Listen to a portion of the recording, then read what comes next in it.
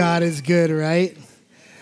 All the time. So we are going to be in the book of John as we've been through our series, John That You May Believe, and we're going to be in chapter 13. You definitely want to be in your paper Bible or in your Bible app because you always want to check and make sure we're not making it up. You want to make sure that it's truthfully in there. And the title of this sermon today is Foot Washings and Farewells. And the reason why I want to point that out to you is we have now moved out of Jesus Christ's public ministry. He has ended it. And now in chapter 13 through 17, we're going to be moving to what some people call the upper room discourse. But I was looking at a commentary, I think like 2 weeks ago, and they had a different title for it. They called it the farewell discourse. Farewell from Jesus, because this will be the last 24 hours of his life. And I just want you to, as we're going through the passage and we're going through the verses, I want you to ask yourself, just like Jesus is doing right now, if I had 24 hours to live, if I knew I was going to die in 24 hours, what would I tell my loved ones? What would be the most important things on my mind and my heart, and what would I deliver to them? And I find that's what makes this passage so sacred. It's holy time to hear from Jesus what's most important to him as he spends this time with his loved ones, his disciples, his close guys, right? And so these words feel so powerful because they are words of parting tenderness, right? But I feel like there's so much more than that because he has such a love for the disciples. He's bringing them into his legacy as well. And we're going to see that. So if you can, join me in chapter 13, verse 1. It says, it was just before the Passover festival. Jesus knew that the hour had come for him to leave this world and go to the Father. Having loved his own who were in the world, he loved them to the end. That's a very awesome first verse. So I just want to point out to you, some of your translations might say, he loved them to the very last. And you can read that in maybe one of two ways. You could read it to Jesus' very last, or to the end as he's going to the cross, right? He kept loving his disciples all the way to the very end. But I want to put this in a perspective for you. He loved them to their very end. And I want you to keep that in your mind as we move through, as you see who's in the room tonight, in this Passover night. And it's also fascinating insight to who Christ is, right? Because it shows you the man that he is and also his divine nature. I can let you know, if you've ever been in the position like you are leaving one job and you're going to another job, sometimes there towards that last week or that last day, things kind of go by the wayside, right? Little things might go. If you're in high school, if you've ever been in high school and you're a senior in high school and you're on the way to college, you can just see it in their eyes. I'm already at college. Forget this place. Forget this popsicle stand. I'm on to the next thing, right? And yet, what does Jesus do here in this moment? He's laser focused on the people that he loves. And he's making sure that his believers, that his disciples have the very best of him, which is an interesting transition to verse 2. Listen to this. The evening meal was in progress, and the devil had already prompted Judas, the son of Simon Iscariot, to betray Jesus. Now, this is a very weird verse to me to put right here because the first verse is so tender, and then the second one is like, Judas, and we all went boo, right, hiss, right? But look at the God he's doing. I'm going to love them to their very last. Judas. That puts things in perspective, doesn't it? Puts a perspective into who God is. Christ is parting with such powerful words in a tender time, and yet the enemy is working in the room, and Christ is still ministering nonetheless. And Judas is already being commissioned right now, right here, to betray Jesus, and yet he's allowed on the guest list. See, that shows you God's divine nature and his unlimited love, because if it was me, I would have told like one of the disciples, make sure that the guest list is 11, and I would have had two big bouncers at the door, and have been like, yes, they would have moved the velvet rope. Peter, yes. Simon, yeah, everybody come in. Judas, see you later. You're not allowed because you are the worst, and I don't want you to be here. And yet the Lord is going to minister to Judas here this night. Fascinating to me because Judas is an interesting character. Judas is a man who sat under the teachings of Jesus Christ. Judas is a man who watched Jesus do what only he could do, raise people from the dead, walk on water. He saw the power and flow of the Holy Spirit through Jesus in a way that no one's ever experienced, and yet he would go on to sell him for cold, hard cash.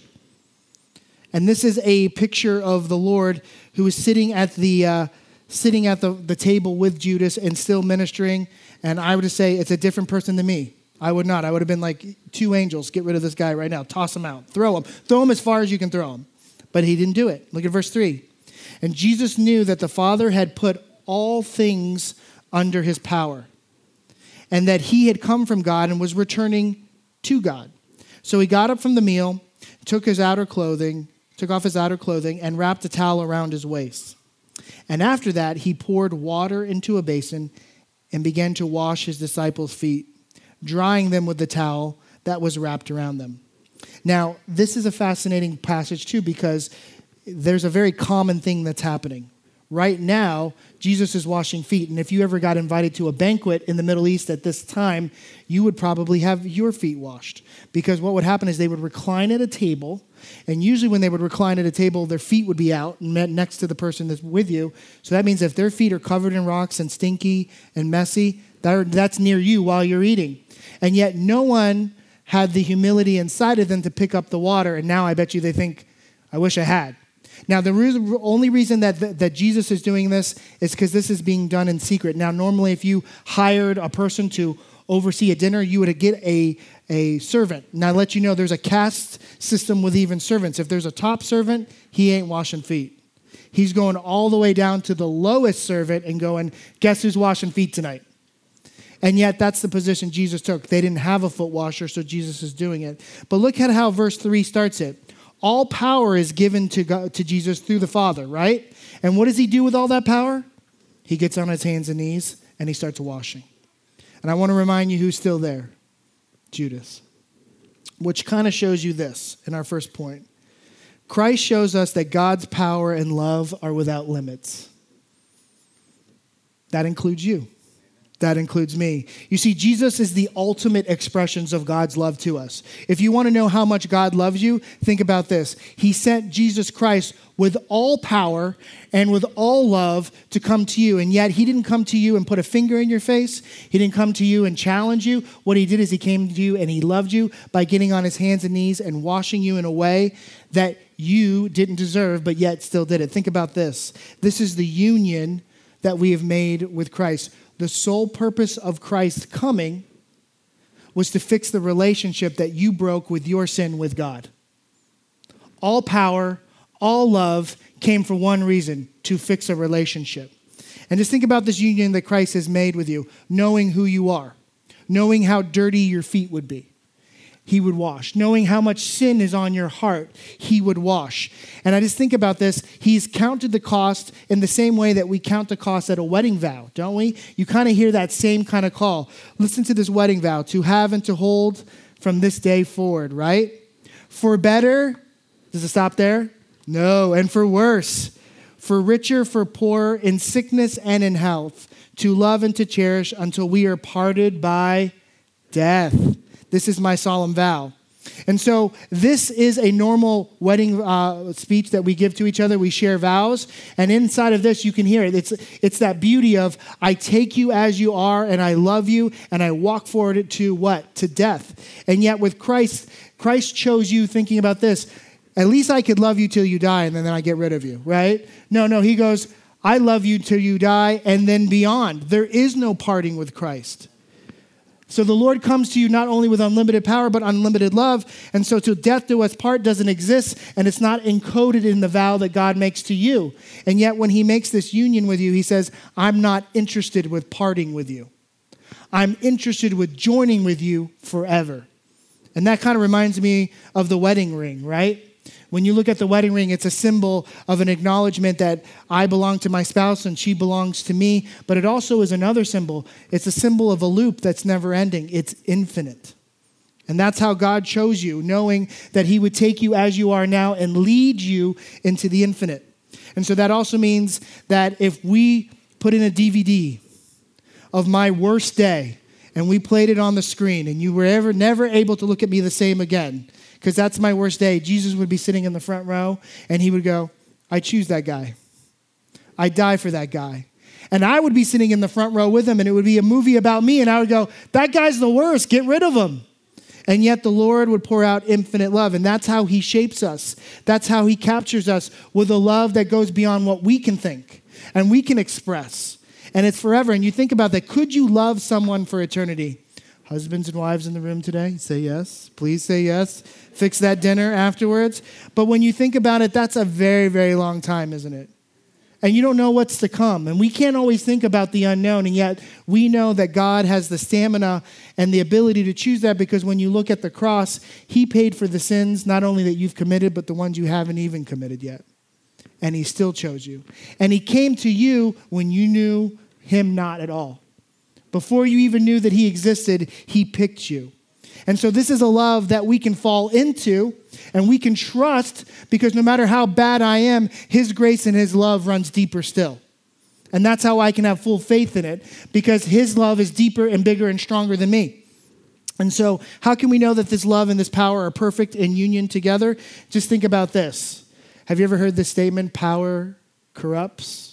Actually, it's kind of a misquoted statement. Lord Acton would say this: power tends to corrupt, and absolute power corrupts absolutely. Great men are almost always bad men. Even when they exercise influence and not authority, there is no worse heresy than the office sanctifies the holder of it. You know why you're going to listen to me? Because I'm the guy in the position. You know what? You ever see like, you know why you're going to listen to me? Because I have the microphone. You know, like, it's always the person who said, I am justified by my position. Jesus Christ comes to you and says, I'm justified because of my heart. And that's interesting, because you think that what we're dealing with right here is power could corrupt. How do we know that God is so perfect in his balance and he's not corrupted? Think about how Jesus Christ would treat you if he didn't have unlimited love for you. He had full power, unlimited power, all power of God given to him. How would he handle you differently if he didn't have the love that he had today? Pretty sure you would see lightning strike me 1,000,000 times. But yet he doesn't. He comes forward and he chases me down with his grace. And look at this other part. Interesting. Till death do us part. Christ, like I said before, is not interested in parting with us, but I'm not only just saved by God's love, I'm saved by his power, and his power raised me up to the heavenly places, Colossians would say. And so once again, his power goes beyond my limits. So even in my failure, I failed God, correct? My wages of sin has equaled death, and yet he has reached into my sin, he has reached in my death, and lifted me up to eternal places. Why? For his name's sake. And why? So that he could be with us forever. So even though I might be unlovable today, he's loving me with a power that will make me lovable for eternity. Who can do that? Who can do that but Christ? Now let's continue, verse 6. He came to Simon Peter, who said to him, Lord, are you going to wash my feet? And you got to go, listen, weirdo, I've been washing everybody's feet, and now you're not going to wash your feet? Verse 7, Jesus replied, you do not realize now what I'm doing, but later you will understand. Verse 8, no, said Peter, you shall never wash my feet. And so there's a couple of things happening here that are so interesting. I love Peter because he's a sermon unto himself, isn't he? Doesn't he always have the greatest hits in the Bible? But listen to this. His never that he's saying to Jesus is a very emphatic never. Now, we're not going to get nerdy into some Greek and Aramaic, but if you were to unpack this word is never, ever, never, never, ever. For eternity, ever. That's how that translates.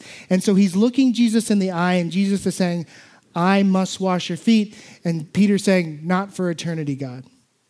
And I want you to know, you could see maybe there's a squirm inside of Peter, because you could think about this. Jesus, I should be washing your feet. And Jesus is saying, no, I need to wash your feet. And you could say, but you are Messiah and you're a master. Even in Matthew 16, we'll put it up on the screen. Peter had this moment when Jesus questioned his disciples, who do people say the Son of Man is? And they replied, some say John the Baptist, others say Elijah, and still others Jeremiah or one of the prophets. But what about you, he asked, who do you say I am? Simon Peter answered, you are the Messiah, the Son of the living God. So you could say on one level, it could be very tough to let the Son of the living God wash your feet. But look at this next part, what Jesus says to him. Blessed are you, Simon, son of Jonah, for this was not revealed to you by flesh and blood, but by my Father in heaven. The response from Peter did not come from his flesh. The response from Peter did not come from his own understanding. The response came from being in the presence of God and letting the presence of God dictate to Peter what needed to take place. You're not just a prophet, you're the Son of God. You're not just some kind of guy that's really a holy man. You are the Messiah. And as I am acknowledging you as the word Messiah, Messiah just comes not with a word like, you're a really great guy that I want to get to know. Messiah is my Savior, which means I need to be saved. So if your Savior comes to you, you must listen. But look at how Jesus answers in our text. Unless I wash you, you have no part with me. I mean, he shuts Peter down in this way. I know that you're crying out against the fact that the Lord shouldn't wash your feet because you feel this kind of moment, but I want to let you know there's something that Christ is unpacking in him. You are in your flesh right now. You are telling me that you are more than okay and that I don't need to wash you. And God is saying, unless you are moved from unholy to holy, you have no place with holiness. We must come to that place where we let Christ wash us, so, don't we? And so what we're experiencing right here is we're having a struggle inside of Peter because Peter's not humble enough to say to himself, maybe I just need to sit still and let the Lord do what he needs to do. Maybe I need to let the Spirit reveal into me, even though against my other nature, what I can perceive is, hey, I'm okay. Christ, these other disciples need to be washed, but you and I, we're one of the better ones. Let's just look at them and go, we're okay. But Christ is going, no, you don't understand. Out of your need, I am preaching to you. I'm looking at you, and you need to submit and allow me to be humble. It's really hard for us to be humble before a humble God, isn't it? I want you to consider that for a second. We can bring our humility to God. Here, God, here's my worship, here's my tithe. But when the Lord humbles himself before us, it puts everything in check, and we're going to see that. Listen to this quote that comes from a scholar named Temple. Man's humility does not begin with the giving of service. It begins with the readiness to receive it. For there can be much pride and condescension in the giving of our service. See, we can take pride in our service. It can be a prideful moment. You could walk up to somebody, it could be real easy, they're in need. You could bring a couple bucks out of your pocket, put in your hands and go, that's no big thing, I love you, God bless yourself, go get yourself a taco. I'm from Calvary Chapel, I'm one of the better Christians in the area, come see us. And that means nothing to the Lord because you did it out of your pride and it took no humility. But it's a different thing to stand before the Lord and admit this, Lord, I'm dirty. I'm broken. I'm weak. I am not as elite as I think I am, and I need to be moved to the place of brokenness before you where I say, please wash me in a power that only you have, because I don't have it. David Guzik would say it this way, a really great quote. Sometimes we show a servant's heart by accepting the service of others. If we only serve and refuse to be served, it can be a sign of deeply rooted and well-hidden pride. That's a very powerful quote. It's very hard to say to another person, you're right. You're right. I'm in the wrong. I need to receive. I need to admit. And that can be a painful and prideful place that is broken at the same time. I want to let you know something. I was one summer, I was in the position of joining the varsity basketball team, and I had to get the latest Jordans because I don't know if you've ever shopped for basketball shoes. Sometimes you have to get a second mortgage for some of these guys, but they're so awesome. It's like jumping and landing on a cloud, and that's what I wanted for the upcoming basketball season. But my family couldn't afford it, so I took a job with my uncle doing electrical work, and he went out to help this little old lady. And my uncle said, "So what are you working for?" And I said, "Oh, Air Jordans." And he goes, "Oh man, you're gonna love those more than the shoes that you have on." I had these raggedy shoes on that I had been in for longer than I should have been in, and so I'm so excited and I'm doing the work. And right as we're leaving and we said goodbye to this little old lady, she grabbed my arm really hard and slammed a couple of bucks in my hands. And I said, "Oh, what's this for?" We didn't do anything. We just changed a couple of light bulbs. It wasn't a big deal. And she goes, No, you need this. And I said, "Oh, no, thank you. We really didn't do enough to earn this." And she did one of these. She looked down at my shoes and she looked up at me and she goes, "Take the money." I looked over at my uncle and he goes, "Don't steal her blessing. Take the money. Let's get those shoes." And I could tell you that on the surface, I said I was okay, but there was a story and there was a need. And sometimes I wonder if God is looking at us and we're saying with whatever raggedy holes in our soul and broken down dirt all over us, we say to Jesus, "We're okay." And the Lord's like, "Take the blessing. Take the salvation. Take the washing." And what it really comes down to is we're out of balance with the truth, aren't we? The truth is I am okay on the surface. Have you seen my social media? Have you seen my Facebook? Have you seen how great of a life I'm living? But underneath, the Lord's going, there's a lot of work to be done. And nobody can do it, including not yourself, which brings us to our next point. Our obedience opens the door for Christ's balance of power and love to us.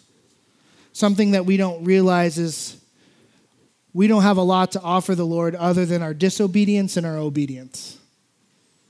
That's pretty much all we bring to this relationship.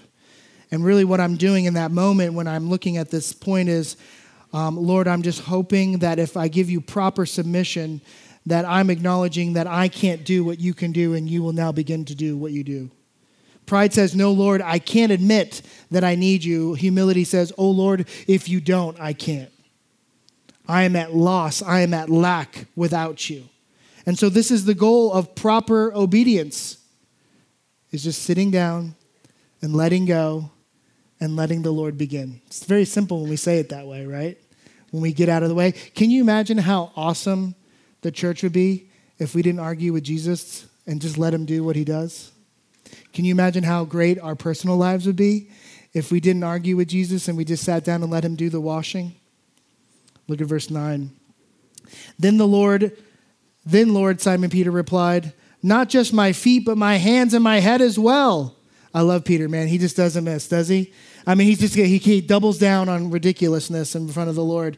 He's so extreme. It's like all or nothing, right? It's like, don't touch my toes. Okay, give me a complete bath. It's like, Peter, make up your mind. What's going on here? But that's Peter. He's an immature believer. And what he's doing is he's swinging from side to side in a way to impress the Lord, but he's missing the point. He's saying, go ahead and give me a full bath because I think that would be more impressive than what the other disciples got. Because he's not willing to stop and deal with the actual problem. He wants to project something. Look at verse 10. Jesus answers him. Jesus, always, never outdone, right? Those who have had a bath need only to wash their feet. Their whole body is clean, and you are clean, though not every one of you. And you kind of know, like in a movie, he probably locked eyes right with Judas, right? He was like, I'm talking to you. But this is something that you have to understand is that if you were invited to a banquet in this time and place, you would probably do the best that you can to take a full bath. And then you would put on your best colognes and perfumes. And then you would put on your best clothes and even your best and latest sandals. And you would walk over to your friend's house and you would come in. And in the process of going from point A to point B, even though you smell good and look good, your feet would get dirty. And that's what Jesus is saying. You have received salvation and you're a believer, then yes, you have received a total bath. You're good. But in the process of moving around through life, by the process of just making mistakes and failures and walking where you shouldn't walk, guess what? You're going to be dirty. And so he's acknowledging that, yes, you have a perfected body, but what about your feet? They're clean. Are there parts of you as a Christian that are not perfect today? Are there parts of you touching things that you shouldn't be touching? And yet the Lord does what? He doesn't run from it. He doesn't put his finger in your face. What does he do? He gets down and starts washing. The only difference is we're reminded how dirty and sinful we are when he does. And that's the point of contention between him and Peter. Yes, that's why when we do repentance, right? There's repentance, and then there's salvation, and then there's a baptism. And you only do that once. You don't need to get saved over and over. You can rededicate your life, yes. But after that, guess what? There's still going to be daily cleansing of our feet, isn't there not? So yes, we have salvation, but do we need forgiveness? Yes, and is God up to the task? Let me just say this. I'm going to be real with you. I hope you guys can just receive that I'm a real human being. I'm going to tell you the story. I was in my garage. I told this on Wednesday, but this is true. It still sticks out. I was in my garage, and a snake came in the garage, okay? And if you know about anything about me and Indiana Jones, we hate snakes. And I thought things in my head that I should not think. Now, I will let you know, your pastor remained pure in his mouth. I did not let them out. I did a good job, but I thought them, and I shooed this snake away. This big, by the way. I shooed him out the door, and he got out the door, and I was like, oh, praise the Lord, he's gone.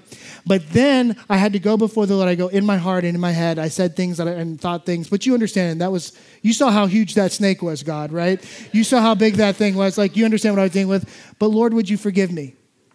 How quick was that forgiveness taking place? Just like that, instantly. Why? Because the Lord's up for that daily washing.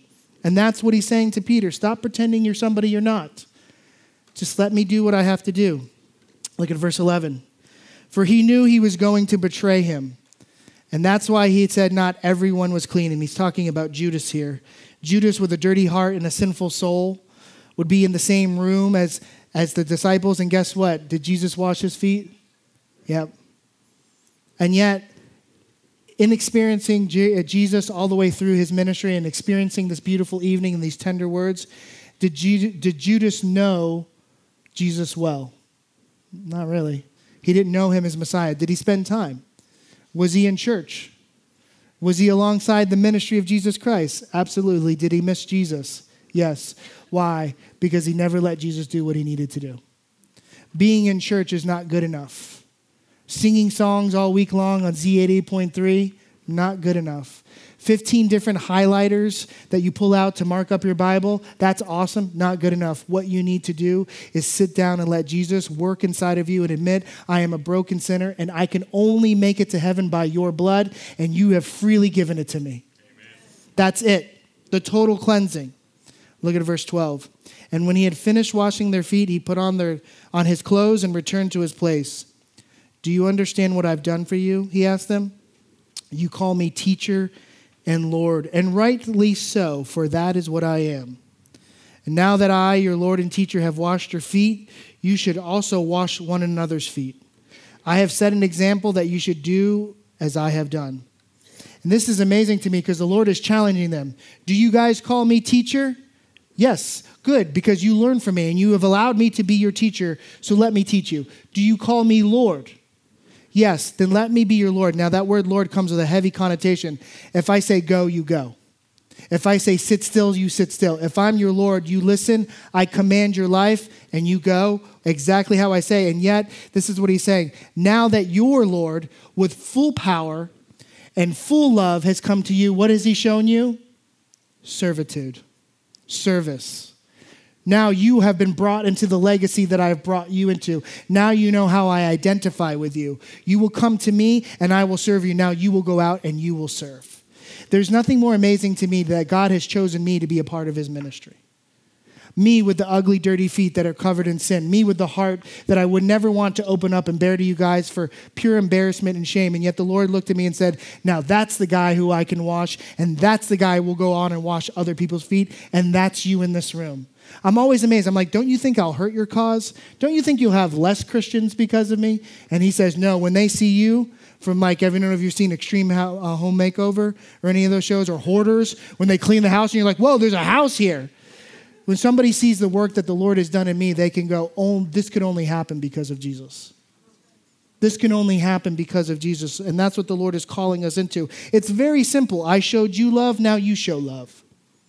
I have showed you power, so you get filled up with the power of the Holy Spirit. And what do you do with that power? You get on your knees, you get on your hands, and you wash feet. It's humbling. Like I say, it's very, very humbling for us to see Christ in his humility, isn't it? Look at this in Philippians 2, chapter 6 and 7. Paul puts it very eloquently about Jesus. Jesus, who being in the very nature of God, did not consider equality with God something to be used to his advantage. That's kind of, you could just stop right there and go, Look at this. Rather, he made himself nothing by taking the very nature of a servant and being made in human likeness. So who is Jesus Christ? Equal with God, but what did he choose? Servanthood. You see, if he was in full power and he was without love, you would see something different. See, power tries to climb, doesn't it? But love tries to reach down and serve. Power seeks itself. What can I do for me? Love goes, what can I do for the other person? And so humility is not always what we don't do. Humility, sometimes we think humility is the person who just, I'm going to step away and let somebody else have the limelight. I'm going to let somebody else lead. That's not humility. Humility is not being a wallflower and disappear into the wallpaper. Humility is saying this, I have to do something because it's worthy of it, no matter if I like it or not. And I would say this, I'm not sure if the Lord loved getting down washing feet, but he did it because he loved them. And so that's what the Lord is saying. If you love me, love them. Look at verse 16. He goes on to say, very truly, I tell you, no servant is greater than his master, nor his messenger greater than the one who sent him. I challenge you with the thought. It can be very easy for us to be humble before the Lord and to the Lord, right? And the humility that we could have to the Lord is, like I said before, Lord, here's my best. Lord, I give you my tithe and offering. Hey, I'm going to give you 11%. I'm so awesome, Lord. Or Lord, I'm going to sing extra loud today. Or Lord, I'm going to be really awesome and say, God bless you to everybody at Publix. And the Lord would say, that's fine. But what about when the Lord comes to you in his humility? It's easy to be humble to the Lord. It's very hard for the Lord to be humble to us, right? Because what does that do? That puts into check all of your humility and all of your pride, because you could come to God and go, look how great I am. And then he gets down and starts washing your feet with all power. Think about it. God of the universe created the heavens and the stars. Have you been looking at the Hubble telescope? All the things are getting across the planets? Right? All these beautiful, this is God's artwork, right? And I would be much more interested in going over there if I was God and playing with all these clouds and like planets. And the angels go, hey, God, Joey's back here and he needs your help. And I'm like, Joey, have you seen what I did with Jupiter? And yet the Lord has a mind for me back here. And he goes, with all of this creative power and all of this love, I'm going to focus on you today. Wow. What a moment, right? And so when he gets down with all that power and washes your feet, what are you going to do? Lord, have you seen how awesome I've been today? No, you're like, I'm throwing that away. Lord, let me just be as humble as you are. Verse 16, very truly I tell you, no servant is greater than his master, nor his messenger greater than the one who sent him. Now that you know these things, you will be blessed if you do them. I love this word blessed. We don't talk about this enough. A lot of times in church we do, I need to be forgiven. I need to be holy. That's true. We just walk through that. But I don't think we talk about rewards enough. There is a blessing if you do this. In some of your translations, it might say there's a happiness or a joy that is in this. The Lord is promising you this, no matter what you do in his ministry. Some people will never see that you went to somebody's house that nobody loved and took care of them. Some people will never see what you've done for those people that are hurting or lost, and maybe for people that have rejected the church, and you reached across the gap and just loved on them. But the Lord will see it. And I want to let you know something. Would you rather have blessings and accolades from me or from God? Because when he pours out his blessings and accolades, it ends up with a joy that lasts for eternity. Just think about this. We're diving into the very heart of Christ's ministry together. He's asking you first to lead by serving. For what end? For love. I want you to hear this in Luke chapter 22, verse 27. He says, for who is greater, the one who is at the table or the one who serves? Is it not the one who is at the table? Look at what Jesus says in response to himself. He says, but I am among you as one who serves. Just think about that. Christ is saying this, you're only here by invitation. And what am I doing when I invited you to my table? I didn't put you to work. I worked on you. The greater has come to us. The king that has everything has given everything to us who have nothing.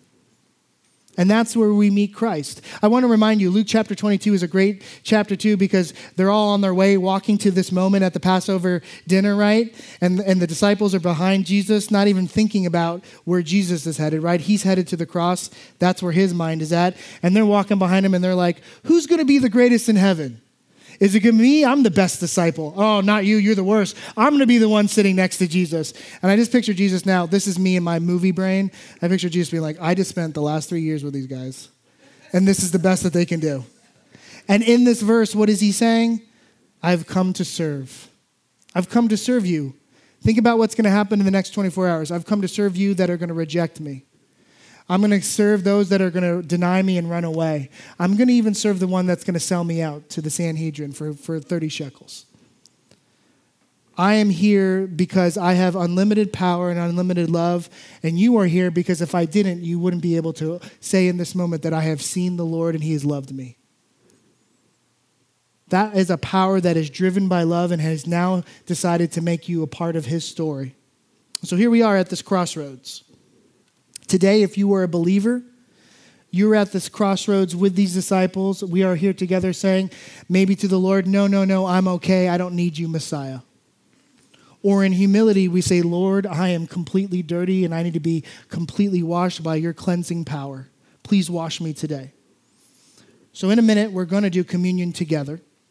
And you'll have a time of reflection. And this is a great passage for you to reflect on how much God has done for you and how much he's cleansed you of. And as we celebrate that communion together, I just want to remind you, it is a time of reflection and remembrance, but it's also a time for us to realize this, that we serve a good God. We serve a loving God who has all power.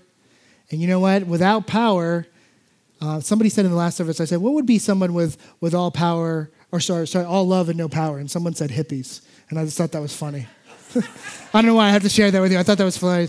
And I said, what would be somebody with all power and no love? They would be selfish. And yet what we have in Jesus Christ is a God that came to serve you.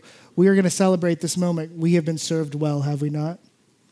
So I'm going to do one thing before we do it. We're going to pray, and I'm going to invite the band up. And as we pray, I'm going to give the opportunity to somebody in this room, if you are here and you're hearing the message for the first time, and you would like to be a part of this community, if you would like to be a part of God's family, we're going to do an opportunity for you to receive salvation today, and then you can join in communion with us. Communion is for believers. You don't have to be a member to join in communion.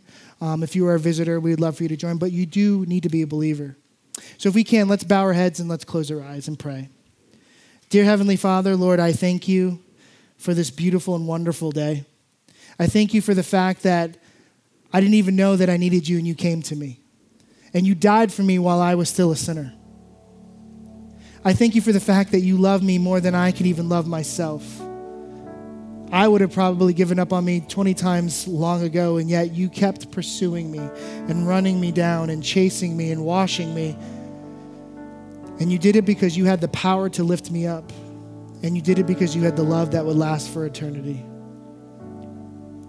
And so if there is somebody in this room right now that doesn't know Jesus that way, but would love to know Jesus that way today, please raise your hand. If you would like to receive salvation, feel free. And we'll pray that sinner's prayer together. Thank you. Thank you. And as you hear my voice, just repeat these words after me and we'll pray together. Lord, I am a sinner. And I know that you died on the cross for my sins. And I call you Messiah today. And I confess you as my Lord. And I will live for you all of my days. In Jesus' name, amen. If you prayed that prayer for the first time, I'm just going to invite you to do communion, but I also want to invite you to stay after service. We'd love to give you a gift of a Bible so that you can read along with us, and you can join in communion. But now I'm going to do one other prayer, and this is for us believers in this room. Let's pray for cleanliness. Dear Heavenly Father, Lord, I thank you that I don't deserve it, but you are before me today on your hands and knees doing work that I'm ashamed to admit to myself, but I know you know everything. Please wash me. Forgive me. Make me new. Make me more like you. Move my pride aside. In humility, I connect with you. And I receive the gift of freedom from sin. Freedom from the bondage of death. And right now, I know for a fact that you have forgiven me and I have a new lease on life. And I appreciate and have so much gratitude for it. I love you, Lord. In Jesus' name, amen.